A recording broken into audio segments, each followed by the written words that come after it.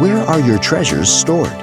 Pastor Xavier Reese challenges us to do an assessment of what we value most by reminding us there's more to life than just things you can possess. The simple truth is, your relationship with Jesus Christ should be your most treasured possession. Paul says this in 2 Corinthians 8:9, "For you know the grace of our Lord Jesus Christ, that though he was rich, yet for your sakes he became poor, that you through his poverty might become rich." Wow. We are blessed with all spiritual blessings in heavenly places in Christ Jesus now, Ephesians 1:3. We have access to Christ, in whom are hidden all the treasures of wisdom and knowledge, Colossians 2:3. Listen to Paul.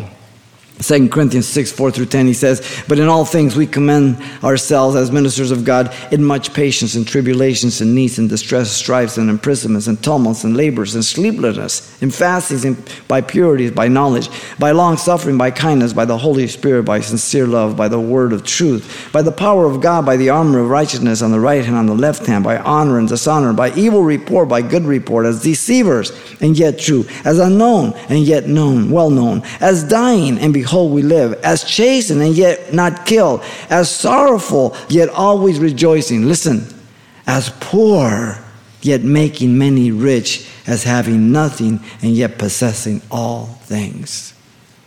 Jesus gave the parable of the fool, the rich fool. God said, "This night your soul is required of you. Then whose will those things which you have provided be? So is he who lays up treasure for himself and is not rich towards God." There's the key. Nothing wrong with things, wealth, money, car, house, in and of themselves. But if they possess you, if that's what you live for, you're going to have a very difficult time and you're going to have a very, very sad life. And as I said, look at all the entertainment, all the things that go on in our nation in spite of the economics and everything else. It's amazing to me. So people understand that things are bad, so what do? I'll go get entertained. They don't want to deal with reality, so they just escape it, right? So they spend money they can't afford. They buy cars they can't afford.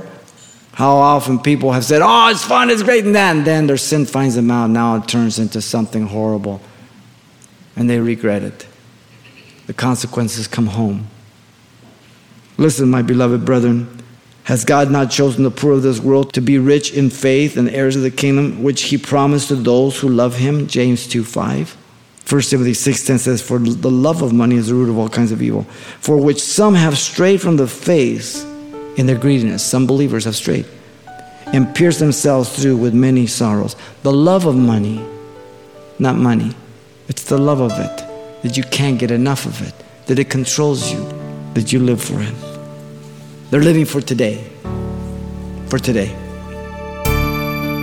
You've been listening to Simple Truths with Pastor Xavier Reese, a daily devotional of the enriching and precious truths found in God's Word. We're glad you've joined us and want to mention that today's message, as always, is available on CD for anyone who gets in touch. To make your request, give us a call at 800-651-8352. That's 800-651-8352. Or write us at Simple Truths, 2200 East Colorado Boulevard, Pasadena, California, 91107. Or visit our website, CalvaryChapelPasadena.com.